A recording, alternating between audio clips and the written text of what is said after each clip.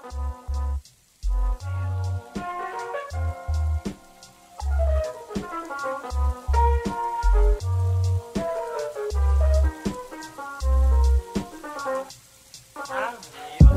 what's up, everybody? This is Dr. Andy Wilczak. This week, I'm talking with Melissa Eleanor, sociology PhD student from the University of Georgia, about her research on emotional responses to racial discrimination. This is episode 36 of Untenured Tracks.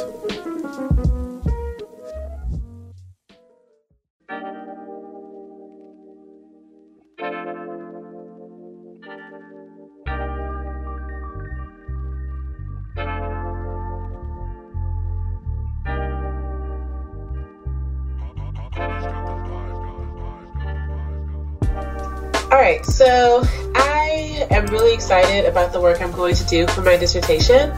So what I am looking at broadly is understanding emotional responses to experiencing racial discrimination, and then also translating that to understanding how those emotions affect your behavior. So I'm doing a mixed methods dissertation, but the part I'm really excited about is the experiment that I'm running. So I do research about race, but I'm also a social psychologist and I'm trained in experimental research.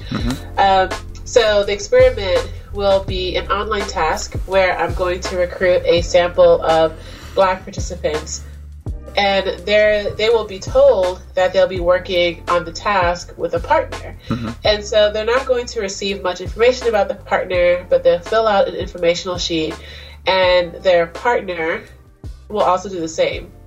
So the information they'll get from their partner will be very vague, but the information that they'll get is that their partner is white and that their favorite book and their favorite food. So we want to make race really salient in that instant so that they're under the impression that they're working with a white person.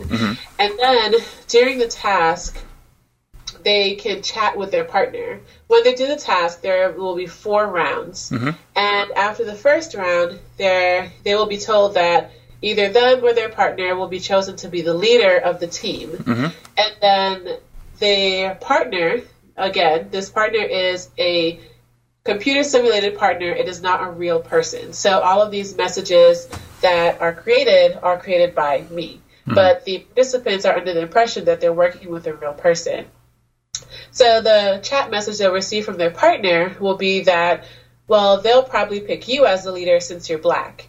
And so what I want to do is to replicate scenarios where Black people feel as if they're in a position because they are affirmative action higher or diversity higher, or they aren't in their position because of merit. So that's what I want to replicate. And then after they receive that message from their partner, they go on to a next round of the task. Again, they're still working with the same partner. And then I want to see if their behavior in the task changed based on the message they received from their partner. And then I also have them fill out an emotional questionnaire after each round. So I want to see how their emotions changed as well. So basically, I'm trying to understand how receiving those types of microaggressions affects their behavior in terms of deference. So the task I'm using measures deference. That's really cool. That's really cool. I'm curious. So, I guess how far have you had to go to make sure that the simulated partner comes across as real? Does that make sense? Like, is this a program that's preloaded or something that, like, is there a script that is like a bot? Like, I genuinely have no idea how this works. So the task I'm using has been used before by Mize 2019. So what the task is basically you are receiving these, you have to answer a multiple choice question. And so the right answer has been taken away. So you just have 2 wrong answers. And then you answer the question, and then there's a delay, and then you see what your partner chose. So you have the option of changing your answer to what your partner chose, or keeping your answer. And so we're measuring deflection by how many times you change your answer to that of your partner's. So I then see. if you're receiving these messages, so my hypothesis is that we're being reminded of, your marginalized identity will make you more likely to be more deferent, so changing your answers to that of your partners. Okay. So then you may doubt yourself a little bit more. Yeah. No, that's I get that part. I guess I'm just curious about how they can communicate with the partner during it, because you said that the partner is going to make this microaggressive statement. Like, do they have other opportunities to talk with, like, the fake partner at all? No, so it'll be after. So that will be the only opportunity. Okay. So they'll get the message from their partner. Mm-hmm. They'll be able to respond, mm-hmm. and then the chat box will go away. Okay. So they'll be under the impression that the partner is real because they see that this person is also responding to the questions, mm-hmm. and they sent them this message randomly. Mm-hmm. Yeah. And then so they'll get the impression that they're working with someone. So we're just setting that seed. And the reason why it's a task is because the task has been validated to show that people believe they're working with someone. Yeah. So that's why I went with that one. Got you. Okay, I understand now. Yeah, that's really interesting. So, what kind of questions are they going to be answering? So it's like workplace scenario questions. If mm-hmm. you ever applied for like a retail customer service job and you had to fill out those like scenarios of if a customer comes in and they complain, what do you do? And mm-hmm. so the answers will pretty much just be 2 wrong answers. So things that you shouldn't do, like, tell the customer off or something mm-hmm. like that. So there's no real right answer. Yeah, that's really interesting. Why did you settle on like using those workplace scenarios as the questions? I mean, obviously you're not collecting data on that part of it. I'm just curious about like why did you go with that as the content? Okay, so I wanted to be able to extend this research into mm-hmm. things that may happen at work. Okay.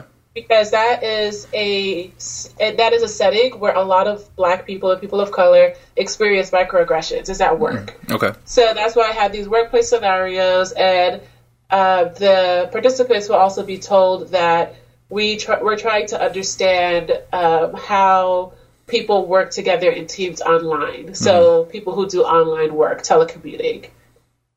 So that's why I chose these workplace scenarios, just to make it feel as if they're in a work setting. Okay. So what types of like emotional responses are you anticipating people to have from this? So based on the literature and also based on the other portion of my dissertation, which is the qualitative component, I'm expecting a range of emotions. Mm-hmm. So primarily I'm expecting people to feel shocked because mm-hmm. No matter how often you experience a microaggression, the same one, it's still shocking that someone may say that. And also anger has been shown to be something that people talk about a lot. Sometimes shame. But yeah, so those are the primary emotions that I'm expecting. And then maybe there can be a little bit of apathy, just to be like, well, I'm just not going to take it seriously. Mm-hmm. So do all of those emotions then... Do you expect that they're all going to have like lead to a similar behavioral outcome? I don't. So some emotions are more powerful in terms of getting you to act. So mm-hmm. emotions like being sad are less likely to make you do something mm-hmm. afterwards. Mm-hmm. So anger is a very powerful emotion, and that's more likely to make you act upon something. So anger is usually associated with any types of like civil rights movement. It's usually mm-hmm. anger that happens first. Then mm-hmm. people say, let's get together and mobilize to do something. Mm-hmm. But things like sadness are not really an emotion that people rally around to do something about. Yeah. It kind of just makes you just stop in your tracks and mm-hmm. not do anything. Mm-hmm. So that's why I'm expecting that people who get angry will probably be less likely to defer to their partner mm-hmm. because they feel like they want to prove themselves. And people who are maybe sad or shocked may be less likely or more likely to defer mm-hmm. to their partners because they're feeling as if they're more helpless in that mm-hmm. situation. Okay, yeah, that makes total sense. Yeah. I'm trying to remember, like, I remember seeing like a meme about like depressive rallies or something like that. Nobody, depressed people don't have rallies. So I totally understand what your like your logic is for this. So, why did you settle on using like a microaggression as the example and not something more aggressive? Yeah, that's a good question. So microaggressions are a lot more common. So it's not as socially acceptable to be blatantly racist anymore. So pre-civil rights era, people could openly call you racial slurs and they would not get penalized in society for doing so. So when we think of how discrimination occurs in contemporary society, it's a lot more subtle. It's not someone just outwardly calling you the N-word or saying that you don't belong here. While that may happen, it's a lot more rare because people know that it's not socially acceptable for you to act this way. So the way that racism happens is usually these very subtle microaggressions. And for Black people, there are a range of different types of microaggressions. But when you're thinking about what happens in the workplace, it's usually about you being here because of your race and not because you're smart enough. So there's a lot of questioning their competence. Yeah. Okay. Yeah, that makes sense. Like, it's always interesting to like think about how we can study race sociologically, given everything that's going on, and just like I'm always just interested to hear like how people approach it. I think it would also be cool to see like if like for future work. Like, I'm not trying to throw any kind of problems into your diss. I think it'd be interesting if like the scenarios themselves were. If like the outcomes in the scenarios that you had were racist too. Do you know what I mean? Like, so like the workplace scenarios, and it's like, what would you do in this situation if like all of the answers themselves were microaggressions? You know what I mean? Yeah, just to see like how, like adding that as like another variable into it, just to see like how do people respond. So like my partner has really made me mad because they've said something racist to me, and now this test is also I guess like an example of structural or types of racism, and like just like what types of outcomes how people would respond to that, I think would be interesting. Right. Yeah, I actually think so too. So I guess based on my findings for this one, then it would help to, do something like that where I could see if people would be more likely to choose an option that would kind of advantage the person who was victimized over the person who wasn't.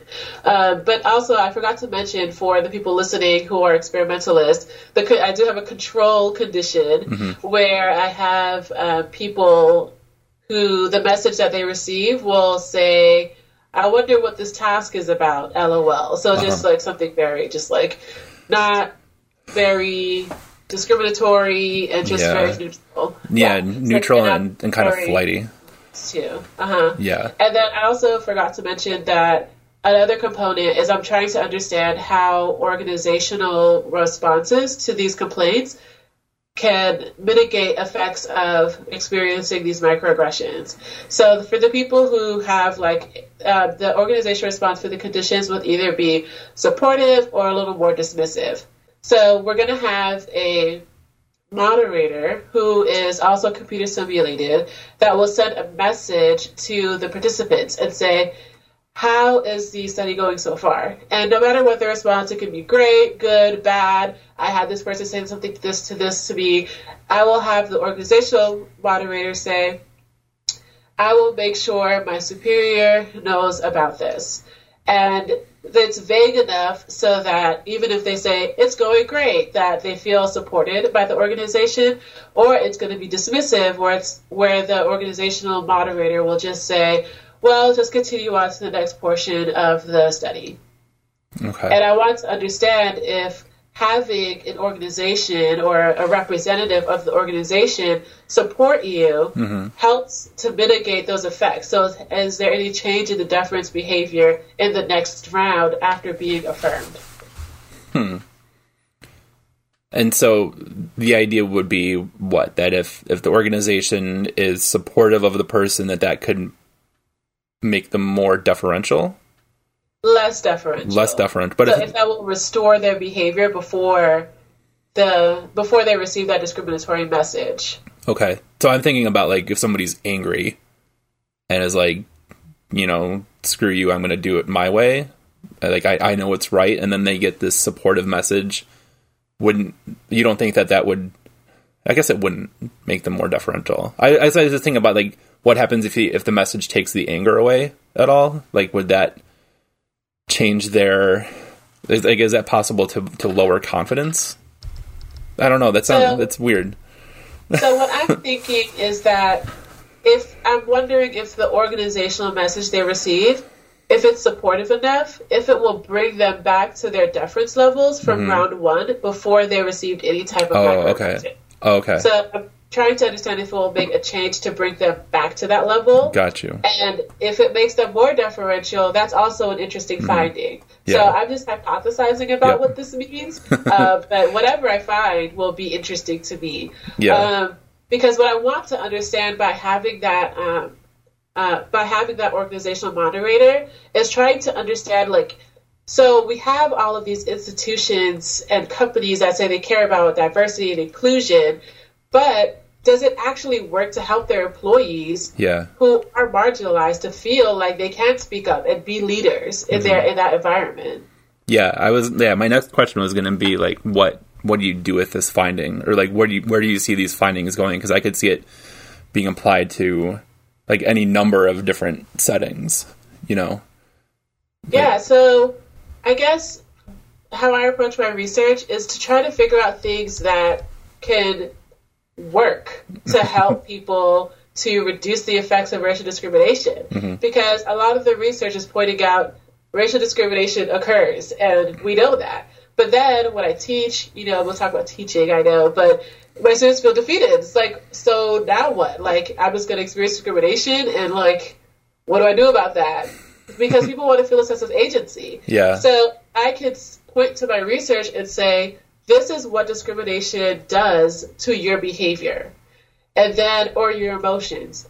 And then say, if there is organizational support, then maybe it can help you. So that's like a first step in this, is to understand what could reduce the effects of experiencing discrimination. Yeah, no, we can talk about your teaching now. That's fine. I'm not stuck on any kind of script. This is all just flowing naturally as it comes to me. So, I mean, since you brought it up, what have your experiences been teaching so far? Like, especially teaching the effects of discrimination. Like, I know you said that your students end up feeling kind of alienated or just disappointed, maybe, but like what's your experience been? Yeah, so when I first started teaching, I was really worried because I knew I'd be teaching about race, and University of Georgia is predominantly white. And so I wondered, well, I am a Black person standing in the front of the classroom. Are they going to assume that I'm being biased? Because when it comes to race research, a lot of people assume that white people are more objective. And I worried about that. And I was like, well, you know, just try my best. But to my surprise, I feel like from the students I've taught so far that they feel like, I don't want to say that. I think that they appreciate the fact that I can bring in my own perspective into it as someone who's also lived these experiences. And I've had, and the responses to my students about the content ranges based on their race. So in my race classes, people self-select. So people are already a little interested in the topic. I'm not forcing it upon them, like in an intro class or something like that. So at least they're interested in it. And usually the responses I get from my white students, a lot of them feel a lot of guilt and shame. Some of them feel defensive. And then for my Black students, a lot of them just feel angry and sad. And, you know, I'm also teaching them new things, but also reminding them of a lot of what they already knew. So that's a challenge, is to balance that in the classroom, those different emotions. The first day of class, I usually start by asking them, like, when you think of racism, who do you think of? What do you think of? And it's usually their racist grandparents or the KKK or, very overt racist things like that. But they don't think about themselves and how they may act in ways that are racially biased. But I tell them that racism is not necessarily about you hating people, you being a bad person, because people usually equate racist with bad. But you can act in ways that are racially biased that does not necessarily, that you may not be doing it purposely with the thought of, I hate these people. Because even you showing preference to white people as a white person may result in you being racially biased towards other people because you're not including them. So I try to explain to them that this class is not about making you feel bad because of your privilege, but I expect that everyone will feel uncomfortable, and I want you to sit with that so that you can grow. Because I'm not going to expect that you're going to just be comfortable with everything I say, because I'm challenging a lot of their perceptions about how the world works and what their parents told them about race, and having them to be able to open up, I have to make sure that they feel safe. And that's really important to me, and that's how I try to set the setting or set the tone for my class going forward throughout the semester, and to be able to have them be comfortable in this mixed race setting. For my white students, a lot of them grow up with the thought of, you're not supposed to talk about race because it's impolite. And I have my students of color who talk about race all the time. So that getting them to both groups to be able to speak openly in the classroom is a challenge, and making sure that both groups feel that they're respected and heard is important to me, to be able to have that dynamic. You saw me typing because I'm trying to remember the name of a book that's about Georgia, and I can't remember the name of the county, but there's a county, and so this is just purely like my own stuff.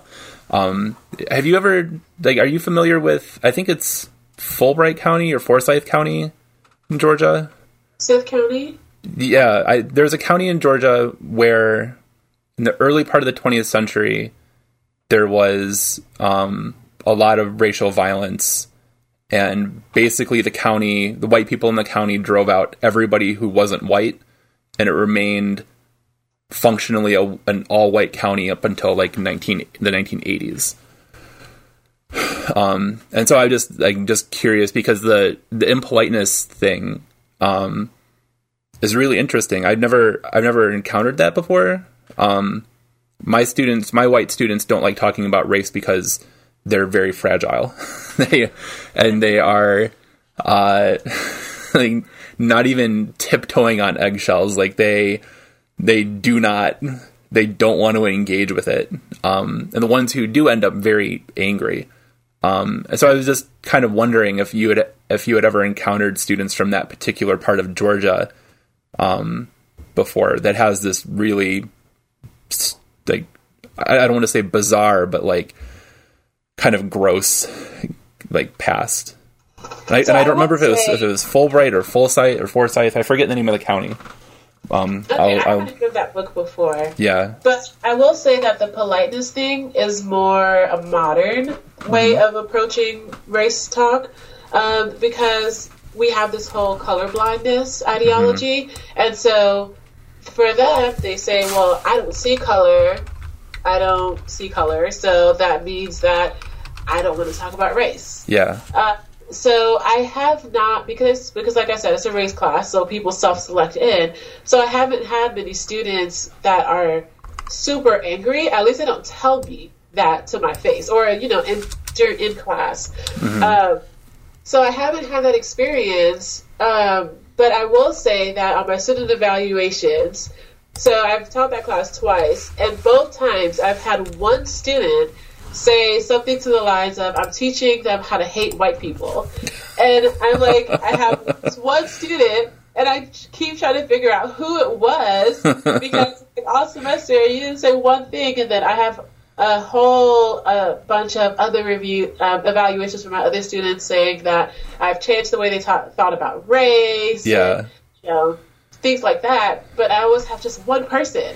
And, I always try to, think about, like, trying to reach out one person and what I could have done differently. But I'm like, I don't think they ever said anything in my class because not figure out who it was because they don't openly say these things because they know it's impolite or not politically correct to say things like that out loud. Yeah. No, don't. You'll make yourself crazy trying to figure out, like, every negative comment on your course evaluations. Especially when you have semesters where you have comments that contradict each other, even if it's something like she assigned too much work and she didn't assign enough work, and you're almost like self-destruct trying to figure out the answer there. Yeah, but I did have one experience that I was like completely shocked. So I was teaching this course. It was just social psychology, just general social psychology. And then when we got to a chapter talking about race, so I started my lecture and I told them really excited to talk about, race because it's my subject area. And I got to like the first slide where I talked about the social construction of race.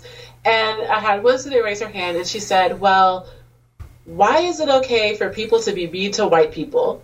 And I was like, what? Where is this coming from? We're talking about the social construction of race, and now you're asking me about people being mean to white people. And so from that point, I was like, okay, well, let's just talk about this then. So the class, my whole lesson got derailed because I was like, let's just talk. And this is like, most of my class was juniors and seniors, and the types of things they were saying shocked me. I could not believe that they got to this point where they're about to graduate and still thought this way about race. So in that class, it was majority white. I maybe had like 5 or 6 students of color in a class of 45. And I had students saying that, trying to defend slavery and saying, well, slavery had, there were some good things about slavery, like it helped the economy, it helped build the country. And I was shocked. It's so gross. Yes, and I'm standing in front of the class thinking, how do I react to this in a way that teaches them without just completely just, getting angry. So, I'm trying to, I'm just talking to them and just, we're trying to take them seriously in this conversation because I could tell that they hadn't really had a chance to have conversations like this with a person of color. Yes. So I'm standing there, talking to them about, so we talked about why slavery was bad. I couldn't believe I had to explain to them why slavery was bad. And then I also talked to them about why asking people, especially people who are Asian American, where they're from, was disrespectful. And they just felt like, well, I should be able to ask people where they're from. And I said, well, do you ask your white friends what country they're from? Like, why do you, like, and so once he said, well, that's just a way for me to get to know them. And so, well, why does it matter what country they're from? You don't usually ask them that. Yeah. So you usually ask people who are not Asian American that. And I tell them, like, I wasn't even born in America. And since moving to Georgia, I could count on one hand people asking me what country where I'm really from. Yeah. So it's not about you just getting to know someone. Like, this is rooted in your thoughts and assumptions and stereotypes about people being foreigners. Like, they can't really be American. So that was an interesting class, to say the least. I was absolutely shocked. And then I realized the next time I teach this class, we're going to need a lot longer about race because that came out of left field. And so after the class, I was like, oh my gosh, I don't even know if I handled that well. I didn't know if I taught them anything. And the next class, I gave them recommendations about books about if they want to learn more about race, because this was towards the end of the semester. Yeah. So they want to learn more about race. Here are some books written by people of color and really great books. And then I had a student email me when summer started, asking me for the list that I sent, or that I showed them with these books so that she could read over the summer. And I was just like, oh, great, I got one person at least. That's all that you can do sometimes, right? And even that moment where you had to like do a course correction for them, like I'm sure there were students in there who that was life-changing for. I hope so. And the way I approach even talking about race is that this is just a first step. I just want to open their eyes. I know I'm not going to completely change them and turn them into people marching on the street for Black Lives Matter, but at least if I can just shift their perspective a little bit so that they can have a sociological imagination to be able to understand and empathize with people who don't look like them, then at least I did my job. Yeah. And they need repeated exposure. Like, I can't, like, the one semester is not enough to change a lifetime of training about ideologies, about race. And then when they leave my class, they're going to be surrounded by them. And they're going to be tempted to just revert back to their old ways of thinking. So I know I can't completely change them, but if I could just open their eyes a little bit, then I feel like I've actually accomplished something. Yeah. I totally sympathize with that for sure. I've done stuff in class before, so I was asked to teach our sociology of minorities class, and I asked if I could change the name of the class, and I was told I couldn't. And so on the first day of class, like I'll start by saying like, this is Soch 251. Why do you think I hate the name of the class? And they'll sit there and like, well, why do you hate the name of the class? And we talk about like, well, I'm going to teach this as sociology of oppression because minority implies like less value. And that's not the message that we're trying to do. So anyway, I would do a thing in that class where we would look at memes about white people in a majority white class and like go through, like I find like lists of them and go through everything on the screen and talk about like why is this funny? Like, why are you guys laughing at these? And the students of color in there are like laughing harder than anybody else, but and have told me that like it's surreal, like to have this conversation with a white professor in a majority white class, and we talk about how like comedy is a power thing, just like anything else, right? And so this is all a power dynamic, and so like comedy is supposed to punch up. Comedy works better when it's punching up and not down. Racist jokes are punching down, but white people jokes are punching up, right? And so that's why, like, your jokes about white people not having any, white people being bad cooks or white people can't dance or whatever, that's why those are hysterical. and like, do you get it now? And like, they kind of do, right? But maybe that's something only that I can do because I'm a white professor. Like, I don't know. Like, I really don't know how, like, the power stuff even comes across when I'm talking about it. Oh, yeah, for sure. I mean, I think about that too. And I purposely try to be as cheerful as I can. And just to make sure that my students are not thinking that, I'm just, feeling the stereotype of this angry Black woman, angry about racism and all this stuff, because I feel like they may be less receptive towards that. I don't know, But, I mean, it's also my natural disposition to be very cheery anyways, but I don't know if I go overboard. But usually, I try to make my class as personalized as possible. Usually I have about 40, 45 students in my class, and I try to learn everybody's name.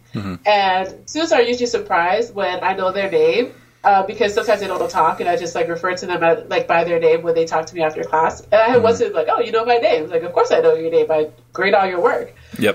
So usually I start class by saying, "Hello, everyone," and then I make them respond to me. So I don't know if it's like an elementary school type thing. Like, "Hello, everyone," everyone says, "Hello." So that's usually how I start class, just by like setting the tone, like, pay attention, we're all here together.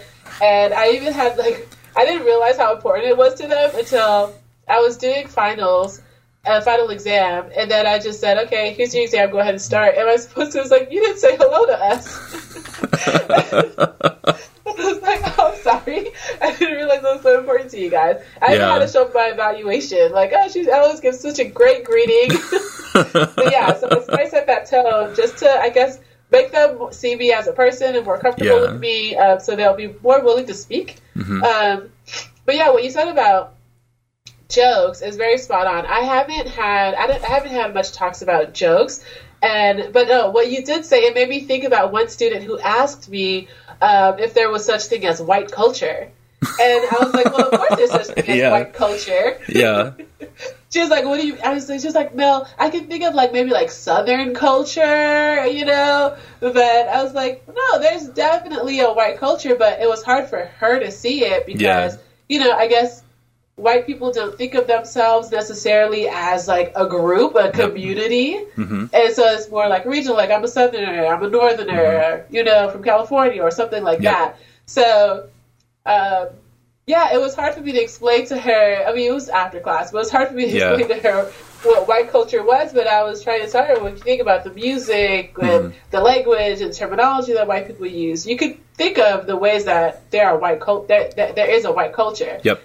Yeah, I mean, there's two things that I think students don't get with that. Is that, number one, like white culture and mainstream culture are not necessarily synonymous, but basically, for all intents and purposes, are. And like they don't realize that. And so like there's conversations that you can have about how, like, you know, the students of color will know more about white culture than white students will know about A, white culture, or B, like black culture, right? Because the white students don't realize that, like I said, their stuff is mainstream. Like they wouldn't recognize like Taylor Swift as like white culture, right? When very clearly she is. Or like even like, so I'm in northeastern Pennsylvania, so I'm in like the heart of like Bruce Springsteen and Billy Joel country, right? Like clearly like icons of that generation of white culture. The other thing that white students don't realize is like how much they're engaged in symbolic ethnicity. And while they may think that like they're actually repping like their Italian or Polish or whatever ancestors, that whatever culture came over from Europe has been very Americanized, right? And like if they went back to whatever country their ancestors came from in Europe, like they wouldn't recognize any of the food or anything. But because we're Americans, we think that everything in the world revolves around us, and they don't believe that. And like the symbolic ethnicity thing is fun too, like as a way to get at like what are they talking about with race, and like the ways that white students internalize this. So like I have a very Polish last name. The other half of my family came here from England in like 1630. And so I will tell them, like, do I have the option of just change? Like, I've always identified as a Polish American, but can I just be British now? Like, is that a thing I can do? And they'll look at me and like, but like your last name, Dr. Wilczak, is not like, but I could just change it. Like, it doesn't matter. It's just a name.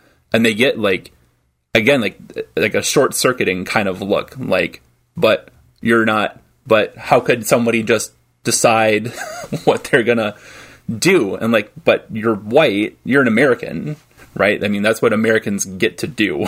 And nobody else really necessarily can. And that's, I think, kind of helped some. And I also think that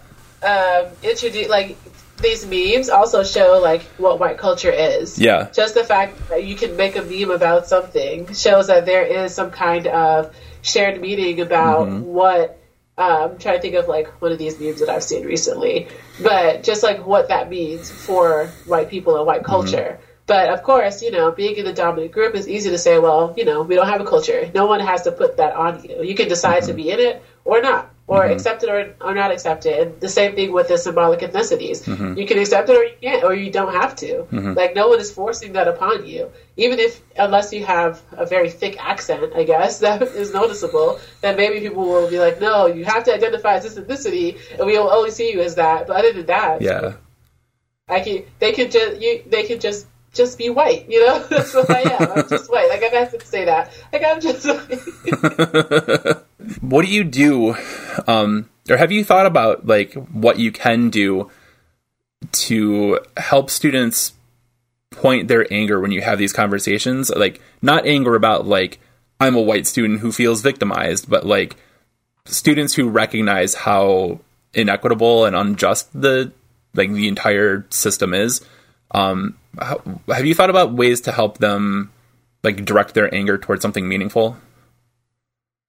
Yeah, I have thought about that. And especially because when I was an undergrad learning about these things, it made me angry too. And it made me feel helpless. Like, what can I do about this? So what I usually do is incorporate research that shows how to, I guess, lessen the effects of racism. Mm-hmm. Like actionable things that they can do in their everyday lives to reduce that. Like I have them take like the implicit association test so that they can understand their own implicit biases, and I have them write a reflection about that. And usually, so I'll have them do the implicit association test, the black, white weapons one, mm-hmm. and then have them write a reflection about what they thought their biases were, and how they felt about their results. Usually, the white students will have a greater association of black people with weapons, so showing more bias towards black people. And the students of color is kind of mixed, but a lot of them actually have association with white people and weapons. So I have them do that just so that they can challenge their own beliefs. And what I say is, I had you do this because I want you to realize what your own implicit biases were so that you can do something about it. Because in order for you to enact that change, you have to realize where you fall short. And the ways that you can help to counter these implicit biases is to consume more media that has greater representation and diversity of mm-hmm. people who you have these biases about. Mm-hmm. And for you to, read books by people who write things like that. And for you, when you, make these stereotypes in your head, like these quick stereotypes about like, oh, let me cross the street because there's a black person right here. For you to be able to say, I recognize this as an implicit bias. I need to challenge that. So I try to tell them actual ways for them to work on it without them just being like, oh, throw my hands up, society is mm-hmm. screwed, so whatever. Because for them, a lot of their solutions are, well, when all the old people die, all this will go away. But then I tell them that show them research about little kids mm-hmm. showing these implicit biases towards people of color. Mm-hmm. So it's not just the old people. Mm-hmm. You can't just wait for grandma and grandpa to die and then say racism is over. Like, you are benefiting from this system of inequality, and you have to be willing to lose some of that power and privilege. Mm-hmm. So I try to give them actionable ways to counteract that and show them research, at least for my students of color. Like, for example, we have, I teach about stereotype threat and how when you have these stereotypes that black people don't do as well on cognitive tests, that they actually end up underperforming. So what I do is also show them the research that shows, well, if you don't make race salient, then you're more likely to do just as well as white students. But when you have these ideas about race in your head, it makes you do worse. So if they were to become teachers later in their lives, then that's something that they would be, cautious of doing, is to not make race salient in those moments, and to also consume images or show images to children and to themselves as well of smart and powerful black people to show that, to counteract these images that black people are not as competent and are lazy. So I do incorporate in my teaching tangible ways that they can help to reduce the effects of racism.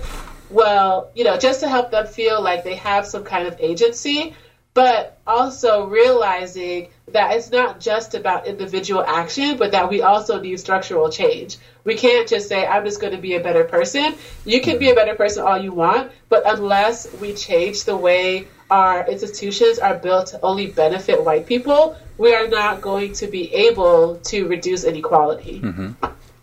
Yeah, no, I had a conversation yesterday with Dr. Carrie Yazid about this very thing, and how, especially now with the pandemic, I think a lot about how universities are sometimes unwitting, oftentimes very intentionally, themselves tools of oppression, and how the pandemic is making that not worse, but much more clear, right? So just preventing either students of color, students of color, or I guess students in poverty, from being successful under these new conditions, with the expectation that this pandemic is nothing, right? And so I think that what you were saying, making race salient or not, not only is it something that we should be thinking about, especially when it comes to these institutions that are supposed to be meritocracies. I don't know, I just think it's something that's really very visible, more visible now than it has been.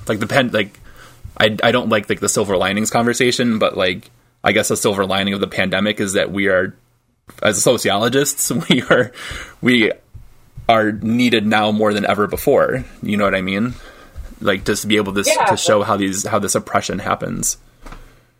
Yeah, and I mean, we just watching the news, we're clearly needed. I was watching CNN, and they were talking, and there was an anchor who was in Louisiana, and he was they're talking about the disproportionate number of Black people dying from COVID, and he said, well, I'm in the land of gumbo, a lot of salty, fatty food. I'm are you seriously blaming gumbo on Black people dying disproportionately from COVID? You can't be serious. People need to be educated on how these institutions create these disparities. It's not just people eating in their diets.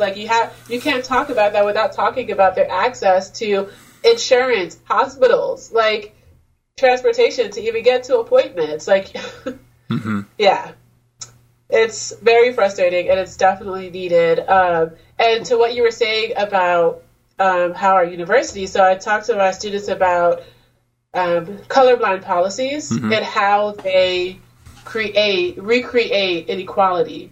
Because if you are just applying these broad stroke solutions without recognizing who will be negatively impacted by it based on race, then all you're going to do is recreate that inequality over and over again. Mm-hmm. The example I use is voting rights laws. So when they create voting rights laws saying that you need an ID to vote, what it unintentionally, or intentionally if you're a cynic, what it does is that because Black people are more likely to not have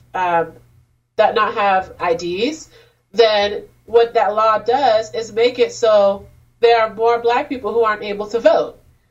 And when you just apply these policies and say, well, this is applying to everyone, then you are recreating inequality. Mm-hmm. So you have to take into consideration what are the vulnerable groups that will be negatively impacted by this policy that I'm passing. So when universities told students don't come back to campus, and they didn't even have the foresight to think about how are our international students who don't have anywhere to go going to be impacted by this. Mm-hmm. So when you're creating these policies, it's you definitely need to take into consideration the vulnerable groups that are impacted, because the people who have the most privilege it'll be easy. I don't have an idea. I'll just go to DMV and get it.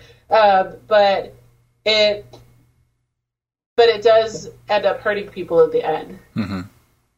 Yeah. And then not just perpetuating the cycle, then I'm just thinking about again, from a higher ed standpoint, pandemic policies that are pushing students away when everybody's climbing over themselves to attract students to their schools, and they don't recognize that it's almost I guess the left hand doesn't know what the right hand is doing, kind of.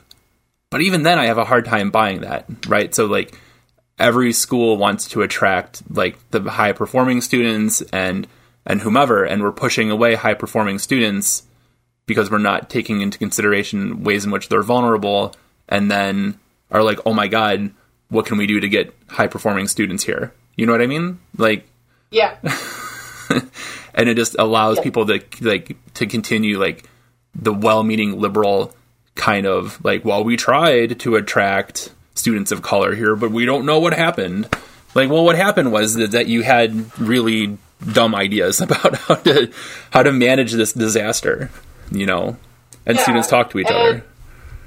Yeah, and it's is it a real commitment, or is it just to show face? Yeah. So you bring them here, and then you don't ensure that there are things in place to make sure that they end up graduating and are successful. So you don't change anything about your climate, you don't change anything about your resources, and you just say, well, if they drop out, they just weren't a good fit. Yep. And continue to allow racist faculty to be racist without any kind of reprimand or anything, like any kind of meaningful reprimand, which is a whole other problem. Like, not something that we can solve today on this podcast, but so let's try to find something positive to end your conversation with.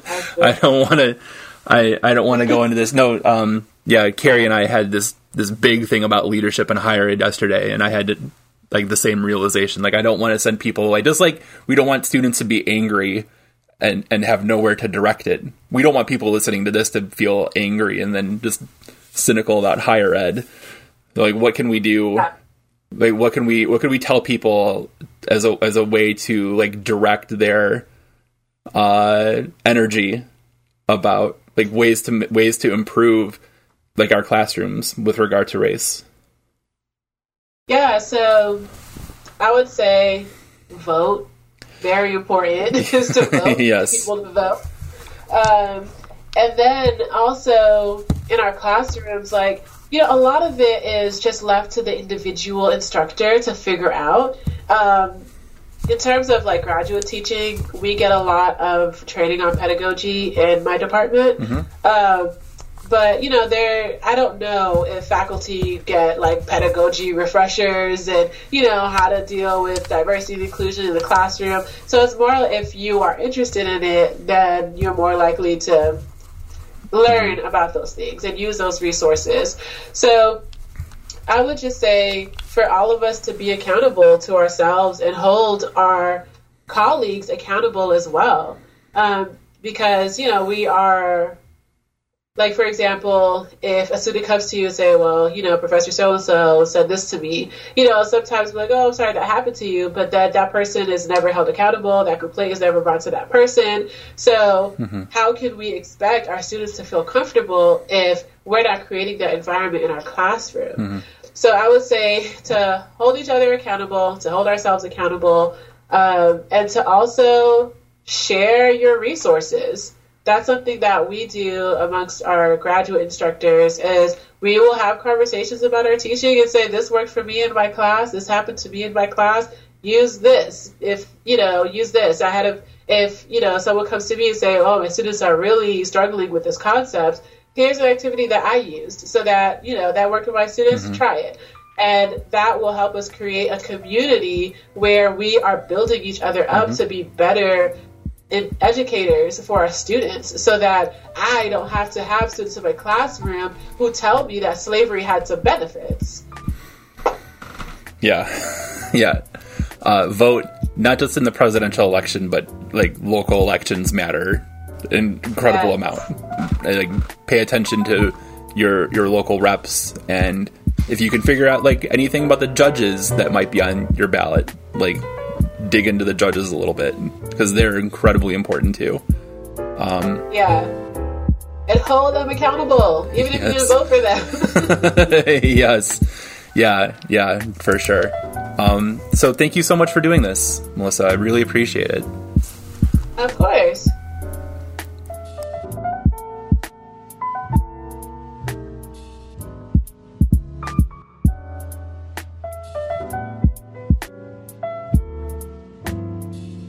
Hey, Andy Wilczak again. So, I hope you enjoyed this week's show as much as we enjoyed putting it together. If you did, we would really appreciate it if you left us positive reviews, 5-star ratings on iTunes and all of the other podcast places that you can do this stuff. And more importantly, this show thrives on word of mouth. So we are doing this completely through social media. All of the guests that we've had are people that I found on Twitter.